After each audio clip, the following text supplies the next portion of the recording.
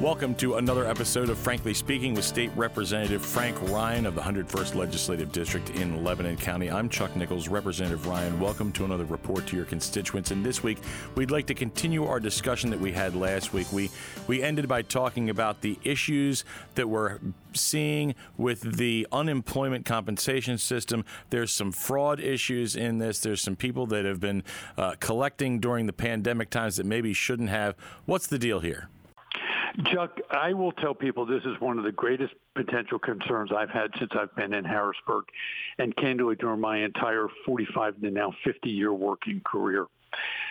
Attacks on personal identity in this nation and worldwide are greater than they've ever been.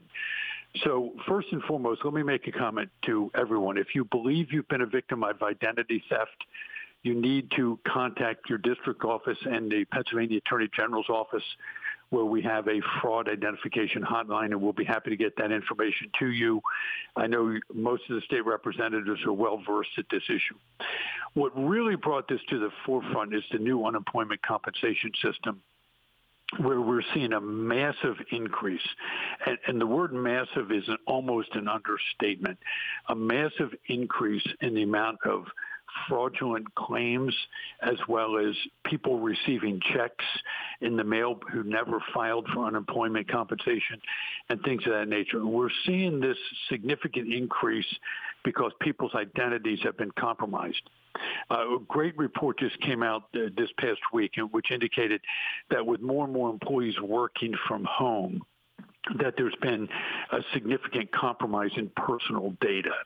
And we're seeing that in a whole bunch of different entities, not just government, but in any type of entity where you don't have the same security protocols that you might have at your home that you might have in other areas. So let me give you an example. If you're working and you work for, say, a government agency and you have access to people's personal data because of the pandemic, if you were working at home, you may not have the same security protocols in your home that you would have if you were in the office. So what I'm requesting that government do, and I specifically am reaching out to the Auditor General's office to do a very deep dive to determine where did this compromise of data occur.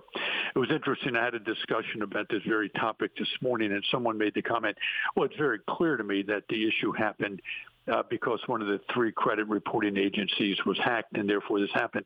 And I said, how do you know that? And they said, well, we suspect that that's what happened. I said, that's the most dangerous thing you can do when you do a fraud investigation is guess what the answer is. What you really want to do, there's a very specific methodology that people who are engaged in fraud investigations do to ensure that they've identified what the potential problems are, where the potential leaks could occur, where the weaknesses are in the system, who created the problem. It doesn't mean anybody did anything wrong. It just means there was an unforeseen flaw or failure in the system that compromised people's data. But I will caution everyone. I'm seeing if you go on Facebook or any social media program, I'm seeing significant increase in the number of fictitious friend requests. I'm seeing duplicate friend requests from people that have been friends for a long, long time. I'm getting a number of people who are sending messages say, if you get a friend request from me, don't respond to it. I've been hacked. And these are the kinds of things that should alert you to the fact that there's a problem. So let me give you some real specific things that I would encourage you to do.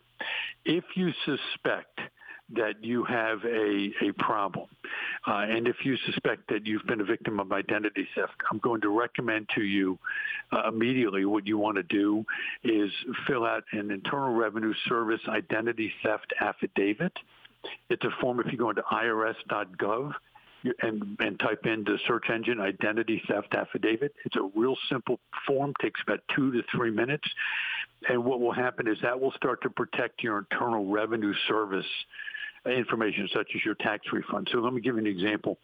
Annually, as many as 1 million people have their identities stolen, and refunds that they were supposed to get from the Internal Revenue Service are fraudulently stolen because their identity has been hacked.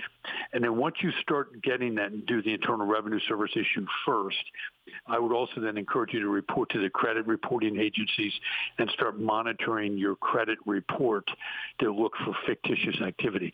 Please take these threats seriously.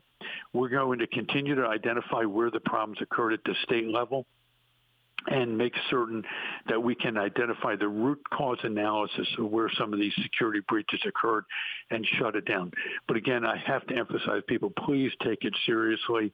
It can have a tremendous impact on your credit rating, your financial well-being, and it's far better to take an ounce of prevention than a pound of cure if you find out that you've been victimized and your accounts have been hacked into and money stolen from you.